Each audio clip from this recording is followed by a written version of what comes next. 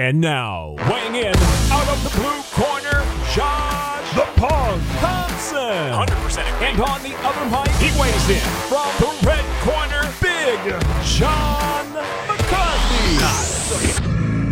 Yeah, I am the punk sometimes. I like to rip on the punk. That's what we like to do. Hello, everyone. It is the Weighing In podcast. And my man Josh Thompson is sitting there ready to go after a big workout, hot and sweaty, trying to cool off. I'm not going to tell you how he's doing it, but trust me, he's doing it. My balls What's up? My balls is hot. Why are you taking off your pants, Josh? I had to, man. My balls is hot. Sweating my ass off right now. I get this call. I get done with my workout. I get this call. Hey, what are you doing? I'm like, I'm just got done working out. Hey, we're supposed to film at 1. I'm like, ugh. I didn't get the text yet because I was working out from 11:30 to 1. And I looked down. I'm like, so I'll be home in 5 minutes. Get home. I'm like still sweaty in the car. I'm trying to wipe my face with my shirt. Got my sweater. I'm wiping my face with my sweater. Go ahead and stand up. Nah, it's okay. Too much going on down there. Got to keep the hands right here, baby. Got to keep them right here. Everyone, I just want you to know, if you don't see Josh Thompson's hands throughout this podcast, there's something going on that we really don't want to know about. Bro, my hands could be here all day. I know how to use my feet. Gosh, come on. Before we get started though, hit that subscribe button, hit that little thumbs up and the bell to get some notifications. We're dropping new content at every direction we possibly can. Sometime today, sometime on Wednesday, sometimes on Thursdays. Depends on what we got going on. It all depends on what the MMA world brings to us that we want to talk about. So I just want to let you guys know, hit that subscribe button, hit that thumbs up and the bell. Also, go to WayneInMerch.com, pick up some of our hoodies. It's almost out of hoodie season, right, John? I mean, it's never really out of hoodie season. It's not ever really.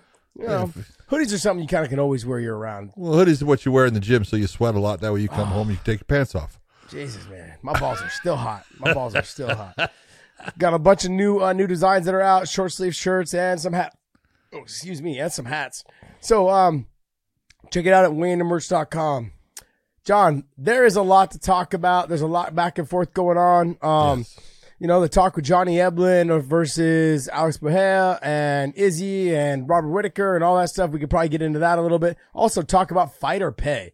That's another thing that we're going to talk about a little bit. And of course, the George Masvidal, the fight card. Damn, that thing is stacked. I got to be honest. It's pretty damn stacked. I'm pretty stoked for all the fighters that are on that card, man. And Masvidal doing it right. Hopefully he can make some money on that. Unlikely, but hopefully. Okay? Unlikely, but hopefully. But where should we get started there, podcast Dave?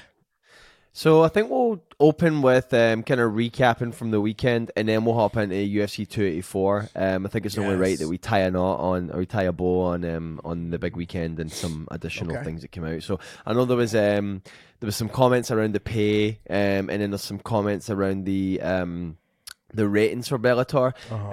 Josh, one that you had sent in the group that you specifically wanted to touch on was Luke Thomas's tweet where he shows historical events on CBS and compares the viewership, in the millions to Bellator's barely 1 million. So I'll let you kind of go through that as you wanted to touch on it, and then talk about the fighter pay as well. Yeah, John, where do you want to talk on this? I like Luke. We've been on Luke's show a couple times because Luke works for Showtime. We work for Viacom more so, but also Showtime as well. Well, my contract's with Viacom. I don't know what yours is with. I'm being honest. Yeah. I don't even know. You don't even know either, huh? I knew it. For some reason, I felt like I knew that. But it really just comes down to, when I looked at the numbers, like he says here, average viewership for MMA events on CBS, Elite XC primetime, 4.8 million. I wish he would have put the years of this being done. I mean, obviously Elite XC was back in like 2006, 2007 era, kind of around that era. 2008 was probably the peak of that whole thing, was 2008, sometime around that time. Yeah. Elite XC unfinished business 2.62. So see, they went from 4.85 to 2.62 million. Elite XC Heat went to 4.5 million. And then you've got Strikeforce Fedor versus Rogers, 4.04 million. Strikeforce Nashville, 2.9 million. Bellator 290, 928. Should go up a bit after last night's numbers. What you're going to do is you're going to see that's kind of the average. I heard it was 948,000, not 928,000. But whatever, you're splitting hairs at the end of the day. But you have to put all this, and if you read into the comments of Luke Thomas, you even read down, everyone's agreeing with me in terms of, not just me, but a lot of people are talking, there's a different time frame in this. TV is nowhere near what it was. No. Nowhere near. I mean, let's just be honest. I mean, the UFC was crushing it back in days two when they first came onto Fox. Let me give you an example. Absolutely. That was when I fought Benson Henderson. I think we fought in 2013 is when we fought. I think it was January of 2013. We did 3.03 million. We're not hitting those numbers now. There's just no way. It's not even close. No. I mean, and look, let's not even get into pay-per-view. Pay-per-view has been plummeting since, I mean, like Chuck Liddell days was on its way down. That was pay-per-view numbers. Now you're getting into live TV. Look at live TV is exactly where the music industry was when you had LimeWire and Napster and people uploading stuff and stealing content until they get a grip on that, which I don't know how they're gonna. Oh, I don't. Everyone's leaning towards the question. apps. Yeah, how are you going to get a grip on it? Everyone's leaning towards the apps, but I still have friends that'll send links to other people and send them to me. Hey, you can get this, watch it on this thing. Even if I don't have the app, you can still sometimes view it. Yeah. And so they've got to find ways to reel this all in to get real numbers. I mean, because let's be honest, I can't say what it was, and no one can say what it was over 1 million. But I can guarantee you that there was a lot of streaming going on. But it also, I'm gonna go a little bit to the other direction. Is that everyone likes to call me a homer because I'm a Bellator guy, I'm a CBS guy, I'm a Viacom guy, whatever it is. There was a lot of mistakes made in promoting this fight. Okay, they had ample opportunities to promote the shit out of this fight, and they didn't do that either. And I look at some situations where, you have the AFC Championship game, because I'm a Chiefs fan. I didn't see one ad for Bellator on the AFC Championship game, and that sucks. Not even a lower third. Not even, which is going to be the ticker. The ticker that you see on the bottom. Yep. Even just a flyer up and a quick, 10-second or 15-second blurb about, hey, Bellator this Saturday. Da, da, da, da, hey, Tony, man, you going to be watching Bellator this Saturday? Talk about some blows being landed. That's going to be something to watch. Boom, done. Yeah, just something like, and when we say the lower third, that means that little ticker that goes across the bottom says Bellator this Saturday, Fedor versus Bader. That's all. That's not one. 60 million people watched the AFC Championship game. They watched my Bengals. A little bit more. It's only 53 million. No, I heard they got. Well, I heard they peaked at 60 million. Did they have a peak at 60? Yeah, I believe. So because that's the other thing. When Luke says should go up a bit after latest numbers, what he means is that is the average 928,000. That means from 9 to 11 they averaged 928,000 people watching. So it was sometimes a little bit lower, over 1 million at a certain point, a little bit lower at a certain point. Yeah, that's common. That's really common for TV. You're going to find some people will watch some certain things at a certain time. They want to come in a little bit late, especially on live shows. Like, not everyone wants to watch the opening fight.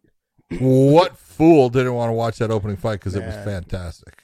Well, I mean, let's be honest. I mean, a lot of people just come in, they tune in, they want to watch maybe the co-main and the main, and that's about it. Yeah, they're all boxing fans. But they're not boxing fans. They're casual fans. Yes. They're casual fans. And that's what boxing fans are. Mm-hmm. They're casual fans. I wish there would have been a little bit more focus on the perspective of it, like why it was this way. Well, you have to look back with Elite XC when it says 4.85 million. Why is that? There was this guy named Kimbo Slice that was partly responsible for the growth of this channel called YouTube, or this company called YouTube.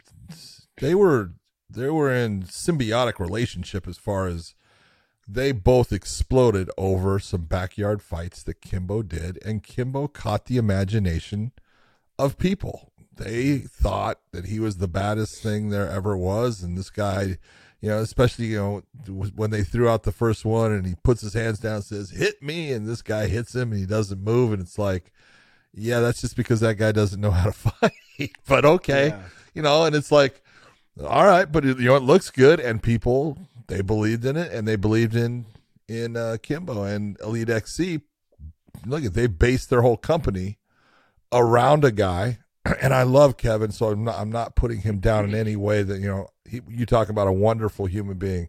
Yes, Kevin Ferguson was awesome. I loved him, but he was not a good mixed martial artist. He didn't have the skill set to be a mixed martial artist. I worked out with him, and I can tell you, look, he had one aspect that he could do, and past that, it was over. And gas tank wise, didn't have it, and so you look and you go, but he brought eyeballs. And so they got big numbers. But again, numbers back then were way different than they are now 12 years later, maybe 14 years later.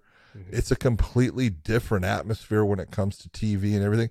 Let's take a look at the UFC ratings for UFC Fight Night with Spivak versus Lewis. Give me the numbers. They're not real high. Yeah. I heard what they were, and it's like, I don't know if they're those numbers for sure, but you're not cracking over 300,000 views, and that's pretty bad when you're looking at it. But it's not. Though, it's average for what it is, especially in the time frame they did it. Yeah. I mean, I don't even want to get into that because there's a lot of reasons why they said they did it during that time frame, and I believe them. Yeah, you do. Yeah. Okay. Look, you take a look at their card.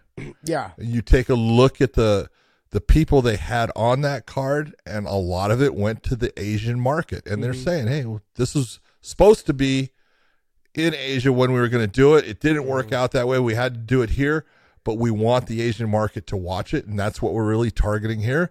And I don't even know what the Asian market, did as far as maybe it did great numbers there. Yeah. I would imagine it did. It's normally on free TV over there. Yeah. So I would imagine they did pretty well. I mean, especially if they have, I don't even know who the young guys were, but some not local, but some rising talent. Some rising talent that people maybe have been following in the local scenes up until this moment, and now following them in the UFC. Yeah.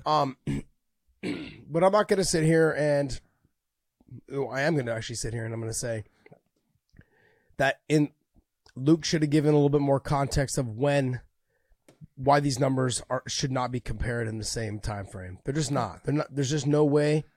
And you would think that there would have been a little bit more of that. Because there was people down below in the comments going, bro, you have to put time frames on this. I mean, we're talking 13 years ago, 4.85 million. That's right. 13 years ago.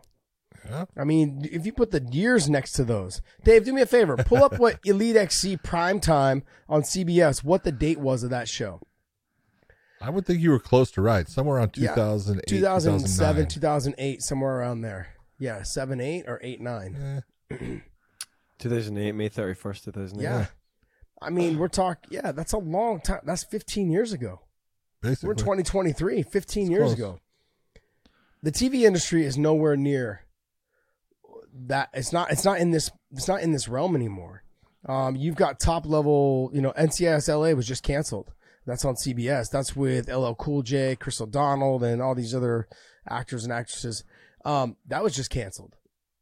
And so, and they were doing like the TV when they first started they've been on air for 14, 15 years. Cause I was on that show recently. So was I. And I was on that show back in the day, during the Strikeforce Elite XC day. Yeah. It was around 2008. That's the one I was on, not the one you were just on. I'm sorry. Yeah. So I was on one just recently that was going to come out on the next season. Then it got canceled.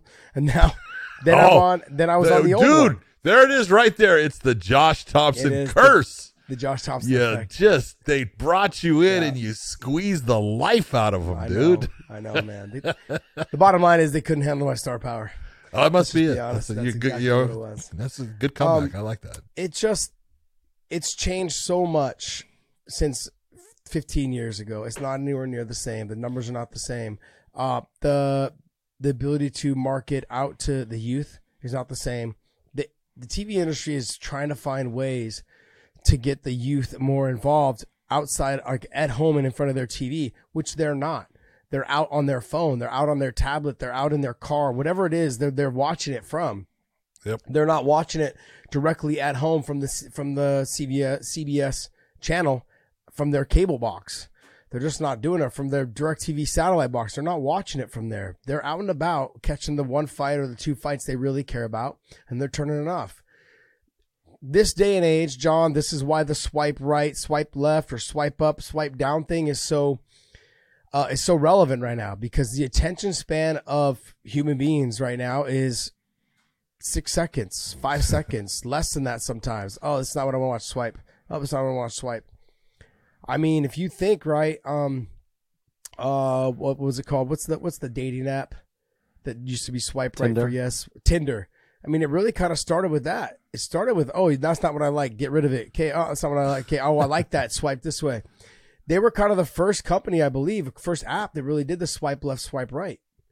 And that's what really kind of made them so popular. It was so easy for people to move on to the next thing, And then the social media platforms started seeing how effective that was. What are they doing that's getting people's attention?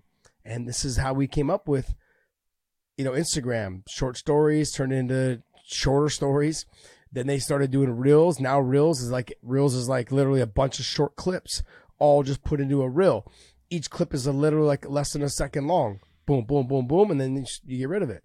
Yeah. This is where we're at right now in these days. I believe, whether it was the UFC or whether it's Bellator this last weekend.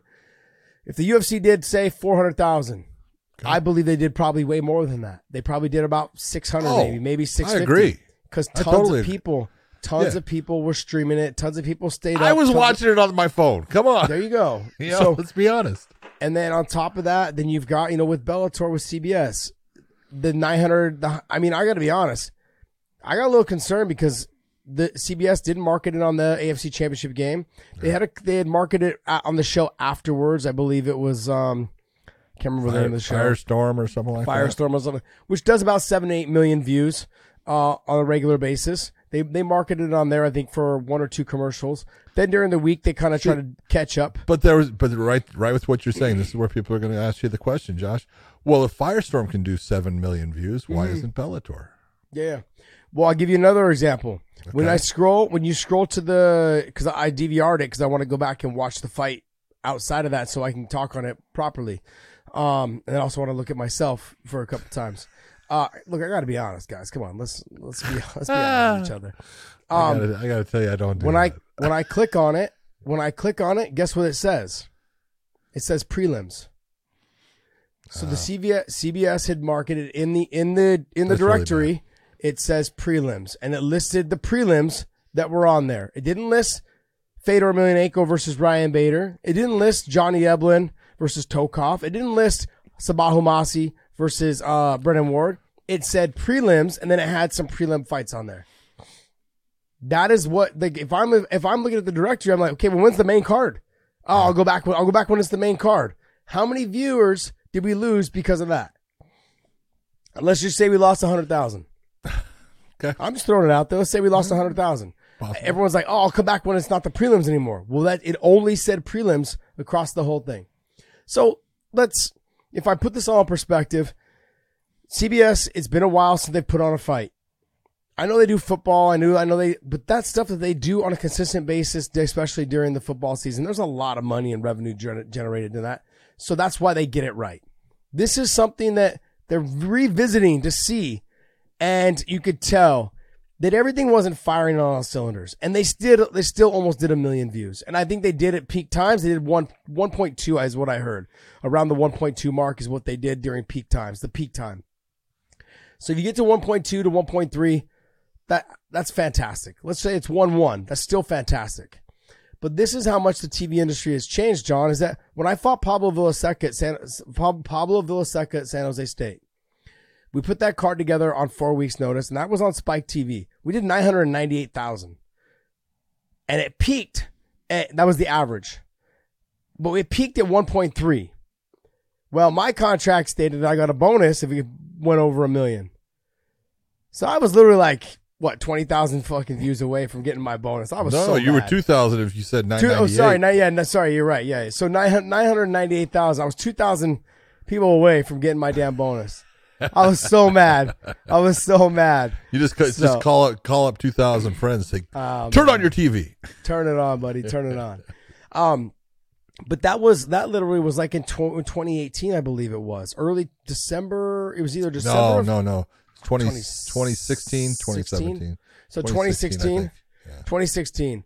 So it was December of 2016. It was right before Christmas. Yeah. And that was it, man. December of 2016? 15. 15. Wow. Bam, 15. Damn, I'm old. Ooh, you are. But that's how much just in the last, what is that, 15, 3? Damn, you didn't fight from 8 years? December of 2015. 2 years. Yeah, but I fought 2 times. I fought Bronzoulis and Pablo Villaseca. Yeah, I know. Wait, what was the 2 years?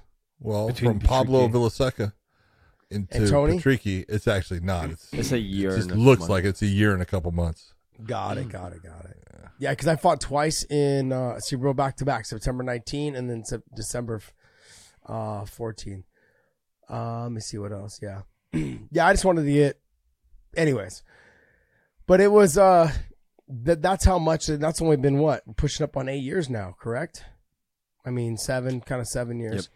That's how much it's changed since then. We did almost 1 million then, and that was on regular Spike TV.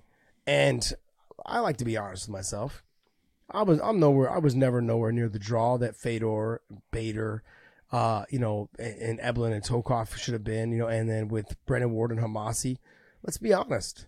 And I was the main event for that card. So I was the main draw, and we still did 998,000. So that lets you know how much the TV industry has changed. You have to be honest. I look at myself and I look at what was on that card, and that should tell you directly how much the TV industry has changed right there. Oh, yeah. There's no doubt. But eventually it'll level itself out. I don't know when, and I don't know how, but that's why when, I'm not going to get into it, but you look at some of the ratings and stuff, and this is where it really depends on what you're up against, and then what was before you, how many people were watching, how many more tuned in, how many dropped off. That's how they really look at it now. It's not so much the exact number, but yeah, it is what it is. I look at it, and for the people that got to watch, they got to watch some really good fights. I was sitting here talking with Podcast Dave, waiting for you to fucking take your pants off. But Okay. you're the one fucking taking them off. But we were talking, and we were talking about, production wise and what he saw, because he's pretty critical about everything and stuff, and he liked some of the things that Bellator did, and there were other elements he thinks they were lacking, and so it's good to hear those things. I look at it though too, is that this was the first show back. Let's see, when was the last one? The last CBS show was Nashville. What look up that date. Oh my God. That had to have been what, 2010?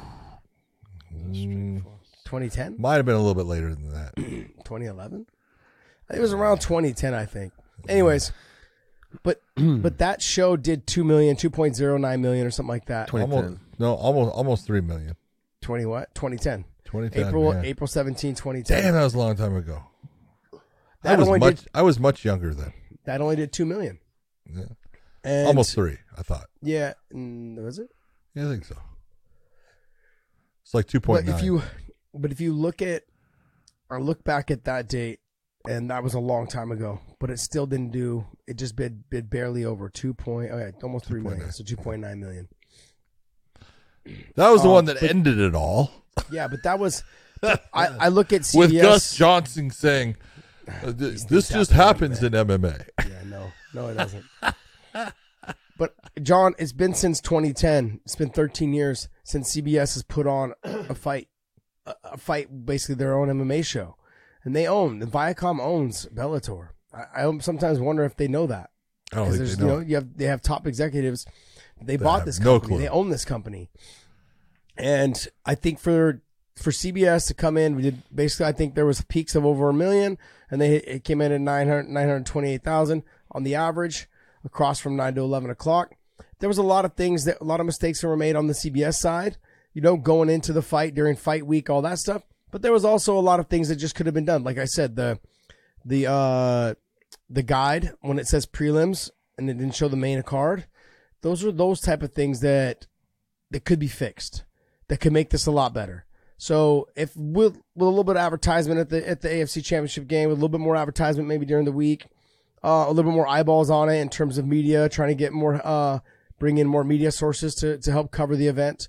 I think all those things at least that we know that that's not the max it could be. It could have been higher had there been a little bit more, had it been done a little bit better, I guess, and a couple mistakes were made here and there. But like I said, it's that they're getting back into the groove of owning an MMA fight company. I don't think they're getting back into the groove of owning anything. I think they're getting back into, all right, let's take a look and see what this does. I think it's all experimental, honestly, for them, because if it does a good number, you'll see another one. If it does a number that they're happy with, then it'll happen. If that number is something they're not happy with, it won't happen. Because right now, all of them, I have my brother-in-law works for CBS. He's a graphic artist, designer, does all kinds of stuff, does things for the Super Bowl when they have it, does things for the AFC Championship. He had just gotten done with it. And he goes, I don't care what show it is. He goes, right now, all major channels are losing money. He goes, CBS has the number 1, number 2, number 3 TV shows. He goes, and based upon advertising dollars, they're losing money. He goes, they got to figure out what to do because you can't continue on in business that way. He goes, so it doesn't matter so much as far as views. It matters when they can put advertising into places and get those advertising dollars, because if they don't, whole thing collapses. Well, do you remember when actors and actresses used to fall off if they had one bad movie? Oh yeah. But now if you go on Netflix and Hulu and Amazon Prime, you see top level actors having just shitty movies. But they're just making okay, you get paid 10 million or 15 million or 18 million, or let me just put out a bunch of movies making 18 to 25 million, and I'll make my 200-300 million instead of having so much pressure on it for it to be a box office hit. It goes straight to Netflix. A handful of people see it, but Netflix pays for it, for it to be on its platform. Yeah. There's a lot of talk right now with Netflix purchasing Cain Velasquez's documentary done by Jen Brown. And the numbers are looking good, but then also too, you reach out to Amazon; they're willing to do it too. And there's a lot of stuff that needs to be put together on that thing. There's still a lot more content that they need to pick up and things like that. So, well, that story's not over. So there's a whole lot left. Yeah, that story's not over, but I mean, that lets you know that they are willing. These platforms, Hulu, Netflix, Amazon Prime, HBO Max, whatever it is, they're all willing to spend money. Which takes away from the actual TV on your cable box, or on your dish, your normal everyday channel, CBS, Fox, all those other channels. So these numbers are not I know we've rambled on long enough about this. These numbers are not accurate as much as we would like them to be. I know there's a lot of streamers that are out there that have taken some of the numbers, but I even looked at the number at 928,000. I honestly, to be honest, with the way that people stream stuff these days and the way they watch from their phone, the way they watch from their iPad, the way they watch from their computer, I was expecting to be about, I said 750. So it outpunted the coverage for me. I was hoping I said for it to be 2-3, but I knew it was not going to be 2-3. And I talked to people and I was like, man, I'm hoping for 750 at minimum. And for it to be close to 1 million and peaked over 1 million, I'm happy with that. And then what you do is you use this opportunity to build on, more. Look, if you're an MMA fan, it doesn't matter whether you're a Bellator fan, a UFC fan, whatever. You should be excited that there's more content being promoted on live TV, free TV, on free live TV. Yeah. Well, every UFC I watch, which I watch them all, I pay for. Yeah. I pay ESPN Plus because if it's just an average show, it's on ESPN Plus, so I have to pay for that. If it's a pay-per-view, I pay for that. So to watch MMA with the UFC, I'm paying for every damn show that I freaking watch, even when it's not a pay-per-view one. At least with the PFL, I don't have to pay. And at least with one right now, I don't have to pay. And with Bellator, I don't have to pay. So, nothing against the UFC. This is, they're the bread and butter and they're the big dog on the block here, but it's nice to have content that I don't have to pay for also. So, yeah. Now let's get into another thing with numbers, which is fighter pay. I love that. I think MMA Junkie posted it, Dave, and it is a picture of Ryan Bader and Fedor Emelianenko. Yep. And yeah, and so right from there, and I did watch a little expert of a little clip of Ariel Helwani, and he was talking about the breakdown of that there's no way that these guys made that. And finally, Ariel and I could agree on something. And I said this publicly. Ryan Bader is set to make $150,000. Fedor Emelianenko makes $100,000. That is the Fedor thing. Like, I can understand how people maybe thought maybe Ryan made, $150. Because you go back maybe at some of his old, no, I'm just throwing it out there. Maybe because if you go back at some of the old UFC numbers, right? And you're like, oh, well, he made this. Well, I can just tell you he's not making that. But the biggest one to me was Fedor. There is no way that guy's not getting out of bed to even stretch for $100,000. That's right. He's not getting out of bed to stretch for $100,000. Yeah. He doesn't. It just doesn't bother. Like, he was at peace to walk away. He was on his last fight of his contract. He made a ton of money. And when people say, "Oh, well," because if you read my comment there, Dave, it's right there. Can you read it? How long is that thing? Jesus. It says, you have a hard time pronouncing words? There it is. Do you want it? You want me to let me read it? Okay. It says, people, this is not anywhere near what they make. I've done this several times in several promotions. It says, I meant to say, I only allow you to see what I want you to see and what I'm able to disclose. A portion of their purse to the commission that later is public record. I was making close to 7 figures, but only disclosed 10 to 15K to the commission. These numbers aren't anywhere near what they made, and the media knows this, which is crazy that the media actually continues to put this out, like as if this is what they really made. Well, hold on. Let's give the media some credit here. Is the media puts out, things. The California State Athletic Commission puts these numbers out because that's the check that they hand to the fighter. Yeah. And so the California State Athletic Commission has done this several times in putting these numbers out. But why do they put these numbers out, Josh? I don't know. They put them out because they want people to talk about fighter pay, because they believe, knowing that the fighters are making more money than that, but they believe that it's good that people complain about fighter pay because they think fighters should make more money, and they want them to make more money. Now, the big thing to think about is the media. The media. You're saying the media puts these out because they want them to make more money. Commission puts it out to the media, and the media puts it, onto their websites as far as what they were handed as a check.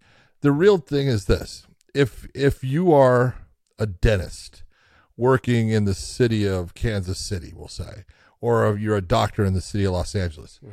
Is it anyone's business how much you make?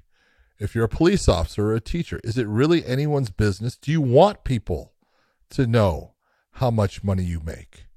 Most people do not want their neighbor knowing how much they make. So why is it that fighters should be in the position that everyone should know how much money they make? It's just, it's not part of the equation of there are things in here that you're going to know about the fighter. You're going to know what the fighter's weight is. Okay. Girls have to stand on a scale in front of everyone and weigh in, which we normally would say is, oh, you don't ask a woman her weight, right? It's just not right. It's not, it's not common courtesy, but it's information you get. But to sit there and say that a fighter has to tell you what they're making is not right. And there's a lot of things behind it in why it's not right for them to tell you. There's people that come at fighters to, they want money for things, family members, all these things. You just take a look, and all I can tell you is, back in 2008, when Fedor fought for Affliction, he had 2 checks. Okay. One was for $150,000 with the commission, and one was at, basically $2.8 million because his total pay was $3 million. And that's what he made for that event, knocking out Tim Sylvia. Okay. Do you think he's making less now? No. Come on, guys. It's stupid. Ryan Bader, everybody, and just to put it out there, the UFC does this too. They do it. The UFC does it in a different way. They'll give you what your contract is, and then they'll be selective and they'll hand out bonuses. Sometimes, you hear about the $50,000 bonus. They'll hand that out, but they'll also hand out other ones. You know this. Mm-hmm. Yep. There are bonuses. The envelope comes in the back, and they give a fighter a bonus. And hey, again, I don't blame the UFC for not telling people about those things. That's their business, and they're running their business. And some of it is set up in the fighter's contract. But you can take a look and know this: you have not heard of not one fighter that came from the UFC to Bellator or the PFL who has said, I'm making less money. They're not, because Bellator and the PFL have to pay more money. They have to, because if I can sit there and fight in any organization and it's the same amount of money, well then, I'll stay with the UFC. But when the PFL or Bellator pays them a lot more money, Corey Anderson came out and told people what he was. He's being honest, and when he's saying it is, look, I have now been able to buy my wife a home. I have paid off my bills. I have been able to do this thanks to Bellator. Mm-hmm. It's not thanks to the UFC and what he was making then, because he made a lot more money making that jump. And, good for him. God bless him. Ryan Bader, same thing. Ryan Bader is making great money, and he deserves it. He deserves it. But he doesn't deserve the fact that people have to know what he's making. Yeah. So I'll give you guys even a little bit more insight of this. Go ahead. Is why the UFC does this. Why the UFC does it. I did it for personal reasons, because I had never made that much money in my life, and I didn't want people coming out of the woodwork. Fucking all of a sudden, I would have too, dude. I'd have been asking you for some fucking money. But it's true, man. Look, I live in the Bay Area, and the people are not always your friends. No. In California and in the Bay Area, you think you have friends, but you don't normally really have real friends. And so you have to be very cautious about who you allow into your circle. And when it becomes public record that you've made this much money, all of a sudden your phone starts ringing. Hey, let's go play golf. Hey, let's go do this. Hey, let's go do that. That's not who I am. That's never who I have been. That's why I never traveled in entourage. I never wanted to have a lot of people with me. I always went to my fights just me and my managers and my training partner, whoever was there to help me train. But I was also part of the management team of Dwayne Zink and Bob Cook, who managed Phil Davis, Forrest Griffin, Rashad Evans, Chuck Liddell. I mean, we've had guys, Josh Koscheck, Mike Swick, John Fitch, all these guys over the years, Dale Cormier, Cain Velasquez. They managed all of them. Here is the reason why the UFC shows you that original check. And when the contract negotiations happen, like Francis Ngannou, they want to show him on contract only making $400,000 or $500,000. Yeah. Because if anyone ever comes along like a Tom Aspinall and just starts starching people and knocking them out, and they come and say, I want to make this, I deserve $1 million. No, you don't. Take a look at what our champ makes. Exactly. Because Chuck Liddell, they used it on Chuck Liddell for the longest time. Chuck Liddell was making $250,000, and it showed on the stub, and it was released to the commission. Fighters that came after him, or fighters that were kind of coming along, Rashad Evans and other fighters, they would say, I want to make $500,000. I want to make $750,000. Why would I pay you that when the champ, Chuck Liddell, is making $250,000? But that's not what Chuck was making. That's not what Chuck was making, you guys. No. So as a promotion, that's the way that's the reason why they show you that they're making this much money. That's not really what those fighters are making. Nope. My fights, when I fought Benson, I made a bonus, especially after the Nate fight. I made a huge bonus for the Nate fight. Sorry for the phone interruption. Let me just shut this down. I apologize. This is what happens when you're a very, very popular person. When I fought Nate Diaz, I made a big bonus. I also got a bonus when I got home, and I got several other little checks along the way too between two fights. Then I fought Benson, Okay, the fight didn't go my way, but I still got a really big bonus when I got home. Plus, I got a bonus in the back room. There's more money to be had there than people think. And plus, there were sponsors back then. I made a killing in sponsors for the Benson fight. I just crushed it in sponsors. But this is why. First off, it's no one's business what these fighters make. It's no one's. And to touch on what Ariel said, I don't even know why the media does this, because they're fake. And they know they're fake. So you're basically know that you're promoting fake news. You're putting out something you know is just not true. Not true. Yeah. And so that's but you've been told it, so you can put it out. You can.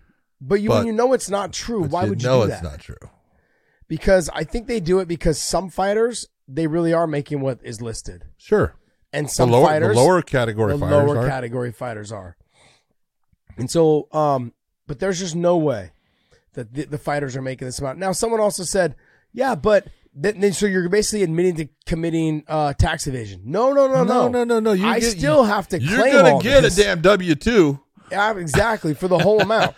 Do you think the UFC and do you think that CBS, you think that Showtime's going to let you get away? They have to write all that cash off they gave you. Yeah. They're going to send you a 1099. They're going to send you absolutely. They're not going to miss anything. If anything, you got to check and see if they didn't add anything on there. So yeah, they don't miss one dime that they give to you. No, they don't. Yeah. Nuh-uh. I mean, I've literally I had it written down all in my books. And they came up a little bit heavy, and thankfully I kept it in. But then I had to go back after them and tell them, hey, no, you got my 1099s off. And they were off, luckily, because I keep very good books. And so they luckily went back and they had to cut me they basically had to send me another 1099 with a lower percentage or a lower number. And yeah. So look, you guys, the reason why they do this, fighters do this, is they don't want you guys knowing, and there's a reason for that. Because that's part coming out of the woodwork. But it's part of the reason I'm going to go to the other end, and I've done it too many times. People have asked, what do officials make? Oh, you're making it, and I've always been honest, and I've given you the exact numbers of what officials make, and every time I do, people go, "Oh, you're full of shit. You're lying, right?" And it's like, no, that's the real number, because it's just not a moneymaker. Now, when I went to foreign countries and did things, I got to say my own price.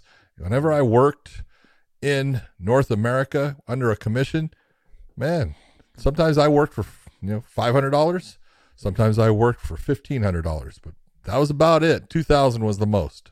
Jesus, that's trash. It is reality. So that 150, 100, I would have taken those.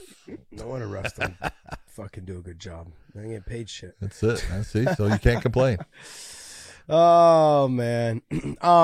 But that's our take on that. But look, now we're going to jump into UFC 284, the pay-per-view this weekend. And of course, my longtime friend and my man, Islam Makhachev, is going to be defending his title against Alexander Volkanovski.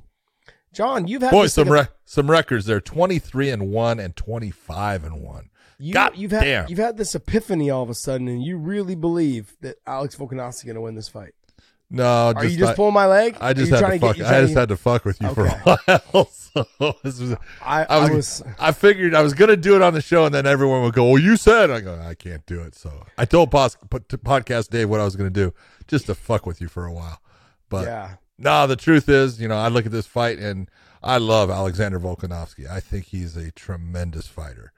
And everyone's going to talk about all the things that he's been saying about the people, that he's training with, and they can't take him down, and he's so much stronger now, and all these things, Josh. And I'm not saying he's not stronger, but what percentage of stronger are you? It can't be that much. All right. It's not enough to make up the difference, because there is a huge difference when it comes to the grappling of both of these guys. And I'm taking nothing away from Alexander. He's good, but he's not great in those areas, where Islam is great in those areas. And when you have someone like Islam who physically is bigger, he is physically stronger, no matter what anyone wants to say about, Volkanovski's gotten stronger and bigger and all that stuff. Putting on that 10 pounds is not going to change that. It just doesn't happen that way. So I have a bigger, stronger fighter who has got a clear advantage when in his strength of taking someone to the ground, controlling their body, making them work. And now Volkanovski, I don't think is going to get tired. I don't think he's going to get tired. But I think that as the tide is starting to come in, he's going to find that he's getting deeper and deeper into a water that he's having to work harder within to just survive that. And it's just styles of fights and the way they are. Look, I could be wrong, but I don't honestly. If he gets out of the third round of this fight, he's a winner. Absolutely. I want to say that this fight kind of scares me for Islam, and well, it scares me. I'm not saying that Islam can't lose. Anyone can lose in a fight. Yeah, but I would be really surprised if this fight doesn't end with a quick knockout either way, which I would be surprised with anyways. The fight goes towards Islam. Yeah, I would agree with you 100%. I said this a month ago. Yeah, I didn't see Volk getting out of the third round.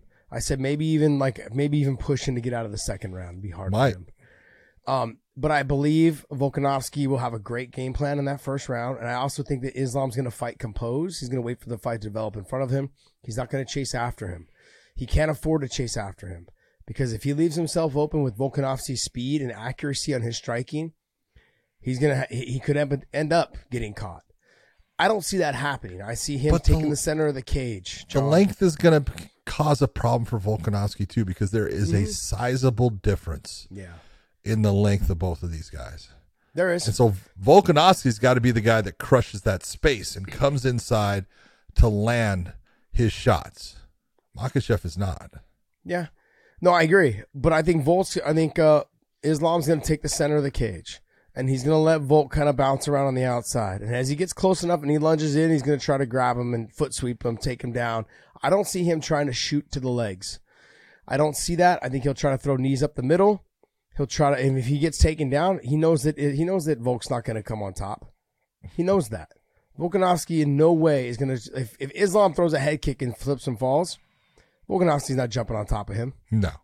And if he throws a flying knee and knocks off balance and falls to a butt, Volkanovski's not going to jump on and try and land a shot or two. He's going to back away. So there's no threat there. Yep. Now, I know that we always talk about that I don't want to do MMA math. But I'm going to give a little bit of this, is that Islam Makhachev is a better grappler than T-City. And T-City had him close to tapped twice. Didn't get it, but it was very close. Both in the same round, the guillotine and the triangle. Almost had him. Islam will put himself there easily if this fight hits the ground. It was almost like when you guys go back and you watch the Khabib fight with Justin Gaethje. Once he got him to the ground, he had mount. He just stepped over the leg and pulled guard or pulled triangle on him. Yeah, like you don't see guys doing that against world-class fighters, number 1, number 2 guys. You don't see that. And I've said this before. Islam is the better grappler if I take Khabib and I take Islam. He's the better grappler. And so when I put Volkanovski, doesn't matter how strong he is. I get concerned about I get concerned about the speed though. But once he realized, Islam already knows there's no submission threat. Nope.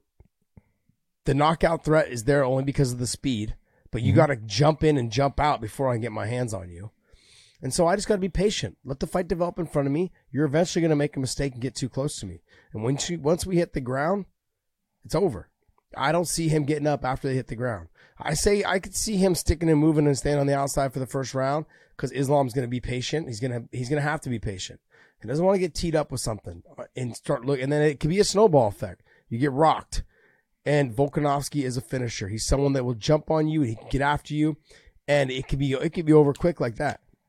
If he's able to rock you and drop you or whatever. But I like how you're trying to be so even-keeled in this.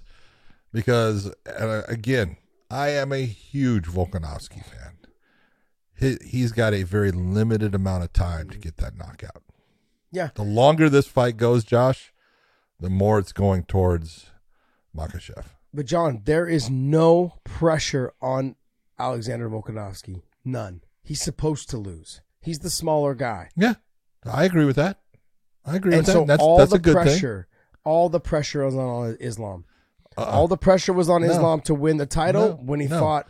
Yes. For Habib, there I'm telling you, yes. Habib's dad. And here, it's only pressure that he allows to actually affect him. No, John, Come that's on. BS. What are you talking about?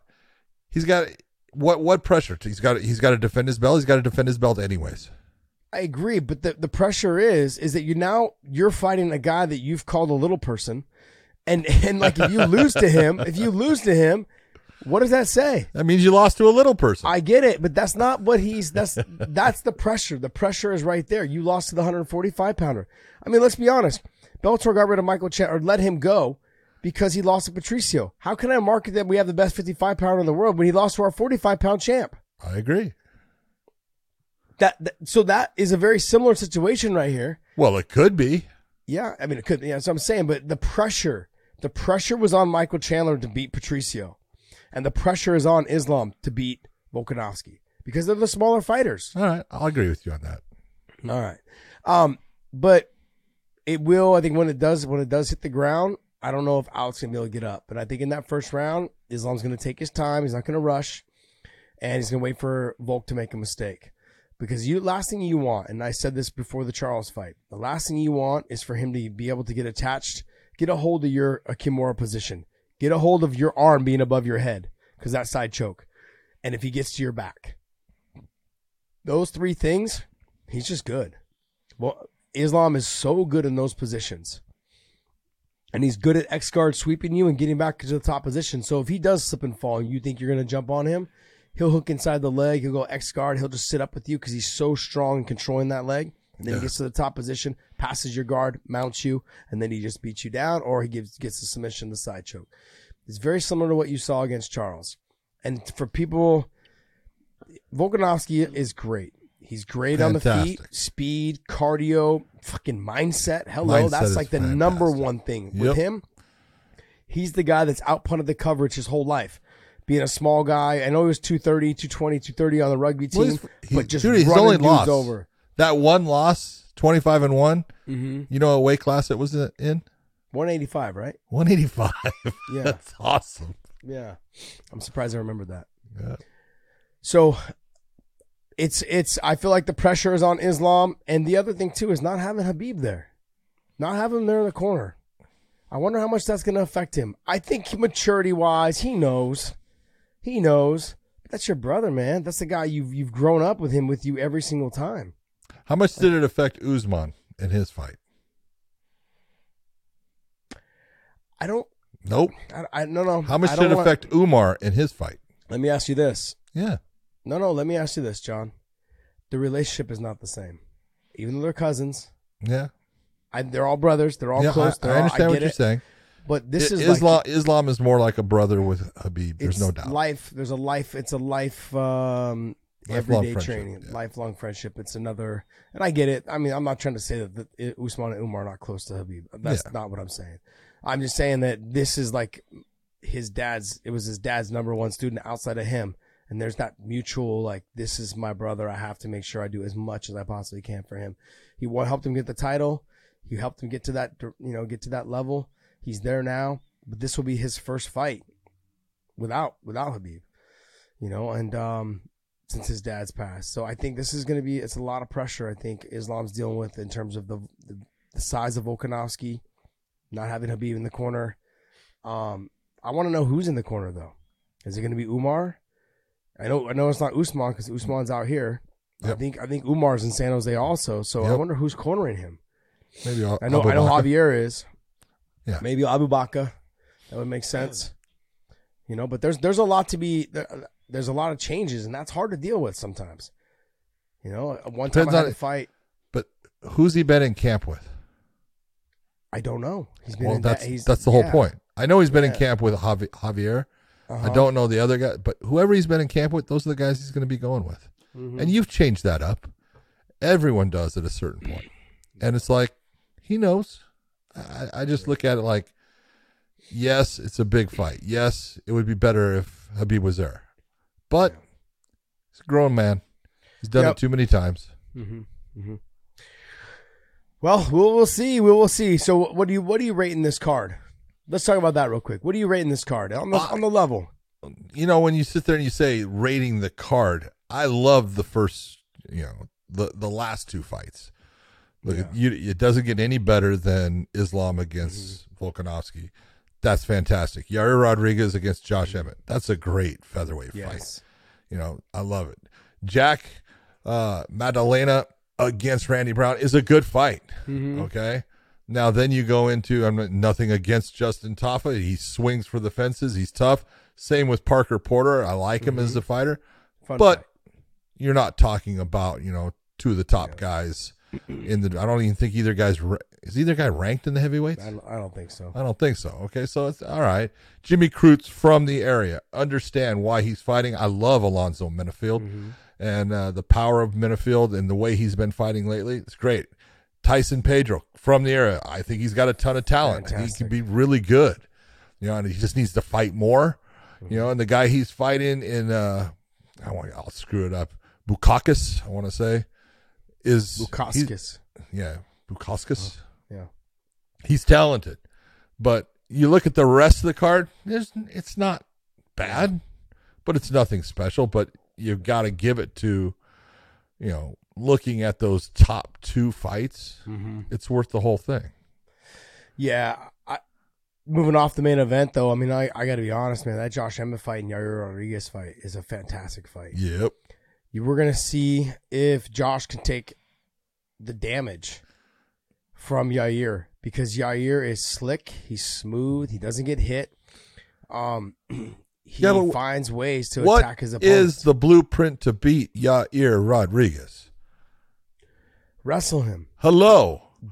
So the question is, does Josh Emmett stay with what has been his priority game plan for the last how many fights? That's to stand up and throw big shots and knock people out. Because if he goes after that game plan, he's going to lose this fight. I just don't think he's got the wrestling. I know he's a great wrestler. I don't think Yair's gotten so much better at defending the takedowns that he's not just going to flop to his back anymore. Oh, I don't think he's going to flop to his back. But it's not the Frankie Edgar Yair day. This No, is no, not it's that. not. That's It's not. Yair's way different, way better since then. He is way better. He's gotten way better. But if you're going to look at the style matchup in the stand-up between these two guys, you're a guy with an AR-15. If you're Josh Emmett, you can definitely hurt and damage people. Going up against an Abrams that's got so many goddamn weapons. So many weapons to put you out. It's just, I just look at it and I go, yes, Josh Emmett's got power. But if he wants to get a win here against Yair, he's got to at least make him wrestle, make his arms get heavy, make him have to, one of the things that makes MMA what it is the ability to change from that striking into the grappling. And because they both taxed your body in a completely different fashion. You can take, Josh, you know this, you take Jordan Burroughs, who could wrestle all day long. Okay, a Kyle Dake. They could wrestle all day long. Put them in a boxing ring with boxing gloves, and all of a sudden they're getting tired real fast because they're not comfortable. And it's the same thing in reverse. Take a Ryan Garcia, take a freaking Gervonta Davis, put them in a wrestling room.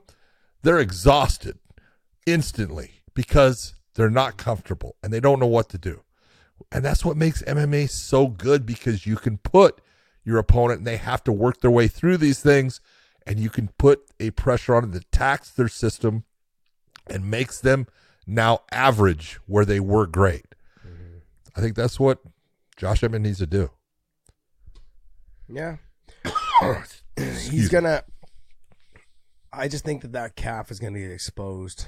He's got a wider stance to set up his wrestling. He throws big heat, so he's got to have a wide base to set down on his punches. And I think Yair Rodriguez is going to work the body kick, the tip kick up the middle, the body kicks, and the height of Emmett will play a factor as well, because Yair's quick and slick and hiding his kick behind his punches. Yep. So if I start attacking that calf, I start chopping it from the bottom to the top, He's going to chop the calf a little bit. It's going to make you start switching your stance. Then he's going to start attacking the head on the head kick on the reverse side because you're not used to defending your head from that side.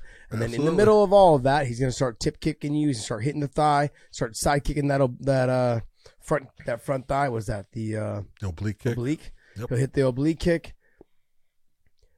It's just going to be target practice. And I'm not trying to take anything away from Josh Emmett, but he's going to have to take away that target practice. He's not as fast.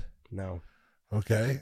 He's not as slick. He's not as slick. If you're going to get into a stand-up battle here, you're going in with one weapon. You got power. And yes, you do. It's not a good thing to rely on. Well, you take a not look against at, a slick fighter. You take a look at when he fought Michael Johnson. He was losing that fight badly all the way up until the very end. Yeah. Because he kept searching for the one shot. Now, he got lucky. I wouldn't say it was lucky. He got it. He got it, though. Yeah. That's going to be a lot harder to hit against somebody like Yair, who's a little bit slicker, a little bit tighter with his defense, and fights a little bit smarter than Michael Johnson did in that fight. And so and in a 5-round fight, Yair has proven that he can come back from the depths of being destroyed. We know when he fought Korean Zombie with that little up elbow. I mean, and that's the other thing, the funkiness of Yair. That's it. Those things will all play a factor in whether Yair gets it done and whether Josh can get it done or not. All right, next fight. Justin Tafa against Parker Porter. Look at Justin needs to, his style, stand up and bang. Mm-hmm. I will take one to give one. And I think in that style, if Parker Porter decides to, okay, I'll meet you with that exchange, Parker's going to have problems. Parker actually can grapple. Yeah. He can use that. And if he takes Justin down, he can wear him out with it. Justin's super tough. He doesn't give in to anything. He's not going to quit. But Parker Porter can get the win that way. The question is, does he sit there and say, "Oh, I'm going to sit here and trade shots with him"? If he does, bad idea, and you're going to walk away. Well, you're going to fly back from Australia with this L following you. Yeah. I think Parker's just like you said, fight smart. But he was one of the first guys that I'd seen in a long time try to use some takedowns. Yeah, he will. And he should. And when he does, he's a lot different fighter than when he doesn't use them. And I look at Parker Porter, he's going to have to get a takedown or two, at least threaten him a little bit to open up the hands, to open up the striking, to make you think about the takedown. Yeah. So it gives me that split-second delay for me to land those hard shots. Try to get you out of there. Next one. Jimmy Crute against Alonzo Minifield. I'm being honest, I really like Jimmy Crute. He's got a hell of a fight here. He's in trouble, in my opinion. Yeah. Alonzo Minifield has really come into his own. He was a guy that was just so strong and physically able to just truck his opponents for a while. And then he started coming up against better opposition, and it didn't happen the same. But he adjusted, and he learned, and he's gotten better. And you watch him in his fights, he has become a much better fighter. And, Jimmy Crute, he's good. I just don't know if he has what it takes to stay with Alonzo Minifield and the athleticism of him. Yeah, I think Minifield's going to be too much for him also. Yeah. He's going to be able to do what he wants. The athleticism, the strength, I believe, is going to be a factor also. I think he's going to be able to just truck him. Yep. Tyson Pedro and Bukauskas. Yeah, especially at light heavyweight, because Tyson Pedro was that guy. He was the tweener of the heavyweights, a very small heavyweight, 220, 25 pounds at the most. I think at light heavyweight, he's got speed, he's got good movement, he's got range. This is a good fight for him. He just needs to don't allow the atmosphere to cause him to, implode with not doing the things that he's capable of doing. Because when he goes after people, he's fun to watch. Yeah. Dave, scroll down to the rest of the card, please. Any other fights on here, John? No. I didn't think so. There's really not. Jamie Malarkey, he's tough. Jamie Malarkey is tough. He's fun. Against Prado. Yeah, and Prado's good. Yeah. Undefeated at this point. But there's... outside of that fight, I mean, that's really the rest of what I was looking at. Yeah. All right, well, hey, that's going to wrap up our UFC talk. And Dave, you got any more news for us? Yeah, well, let's have you guys take a look at this Game Bred boxing card that was put together, and then get your reaction to this. Wow. All right, let's go down through it real quick. Anthony Pettis against Roy Jones Jr. I love Anthony Pettis. Anthony, have fun, man. Have a good time. because it's not going to end well for you. You're going to find out that, the elements that allow you to be successful in MMA are going to be the elements that you wish you could use against Roy Jones Jr. Yeah. And Roy is nothing compared to what he used to be, but he's just too slick in a boxing ring for you to be able to get that win. Just being honest. I mean, he is 50-something, right? I don't give a shit. I gotcha. The fight that I'm interested in is the Jose Aldo, Jeremy Stevens, man. I'm a huge fan of both, and I think this can be fun. They fought in MMA. What happened? MMA, though. What happened? MMA. What happened? Yeah, but this is with boxing gloves on. Yeah, what happened? John. Body shots. Why you got to be so loud? Body shots. John. Body shots. I get it. But then, Jose was still kicking a little bit at the time. And yeah, body shots. Yeah, I'm gonna go with a good fight. You going to go with Jeremy? No, I'm not going with Jeremy. Okay. No. But no, I'm going to go. It's going to be a good fight. It's going to be a fun fight. They're both boxing. Vitor Belfort versus Jacare. What do you think? This is the one that doesn't make sense to me. It's horrible. I'm like, Jacare's never been a stand-up guy. He's never had great stand-up. It's been okay, but decent. Not great. He's got some power. Yeah. And Vitor's a much cleaner boxer. Yeah, But where did Paul Daly my God, from? this is the one that I look and go, well, Paul, enjoy yourself, because it's only a matter of time before the left hook of Paul Daly puts a hole in the head of Anthony Taylor. Like, Anthony Taylor is a good guy. I have nothing bad to say about him. But let's be honest, as a fighter, he's adequate. He's fought in boxing, yes, but didn't do anything with it. He's fought in MMA, fought in Bellator, fought Adam Borch and stuff.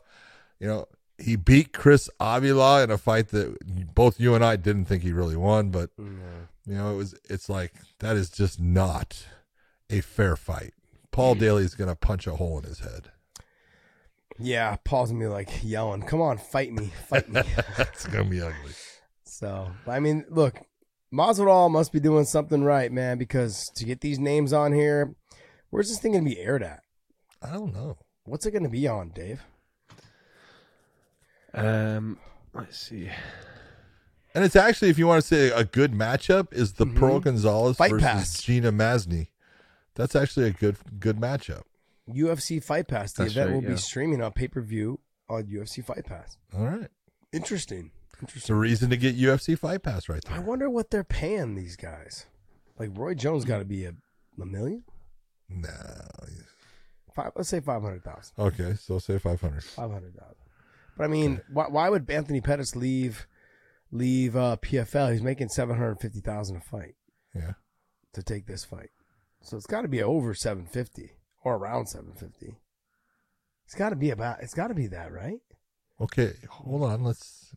Why would you go fight Roy Jones for less than 750 when you can make 750 fighting guys your size? I don't know. And that we're obviously Can't tell you. This guy's fucking Roy Jones is fucking nasty. Still fast, even though I he's don't care. older. And this is one at 54. Like Roy went the was it 8 rounds with Tyson when they did it? I think it was. For that Triller thing. You look and you go, man. He lost though. Yeah, he lost. I know there was no win. It was a draw, but yeah, but I mean he lost. You're right. As far as if you were going to score it, But he lost. But he still took those shots though. Exactly. So if he can take Tyson's shot, let me see. Can he take Anthony's? Come on. I mean, Anthony's got significantly more power than Mike Tyson. Yeah, significantly. There you go. That was my attempt to be a troll like Dave. Woo! That was my attempt. Oh man. All right, next. Do you guys have any thoughts on the Kevin Lee getting re-signed with UFC? Good for him. Good for him. Man. That's awesome. I'm fucking pumped for him. And I'm glad that the UFC brought him back and stuff. Like he can still fight. Yeah. He's still a talented guy.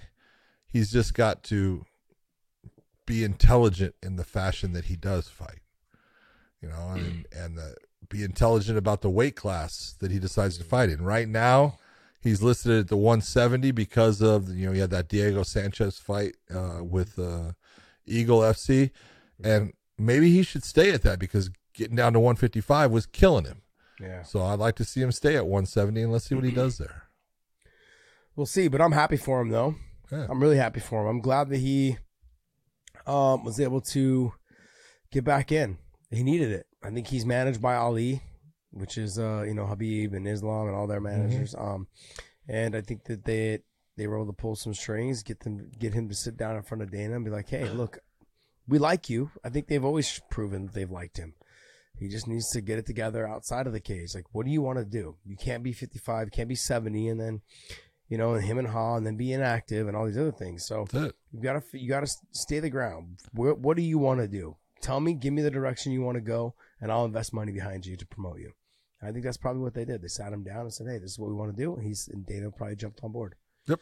Good for them, though. I'm happy, man. I'm glad. I like him a lot. I've always liked him. He's extremely talented. Yeah. He's a great fighter. He just, I think, got lost a little bit there in the middle, and I think he'll be back. He will be back, obviously, but I think he'll be on a win streak for a little bit. Good for him. Next. All right, we'll wrap up on this one.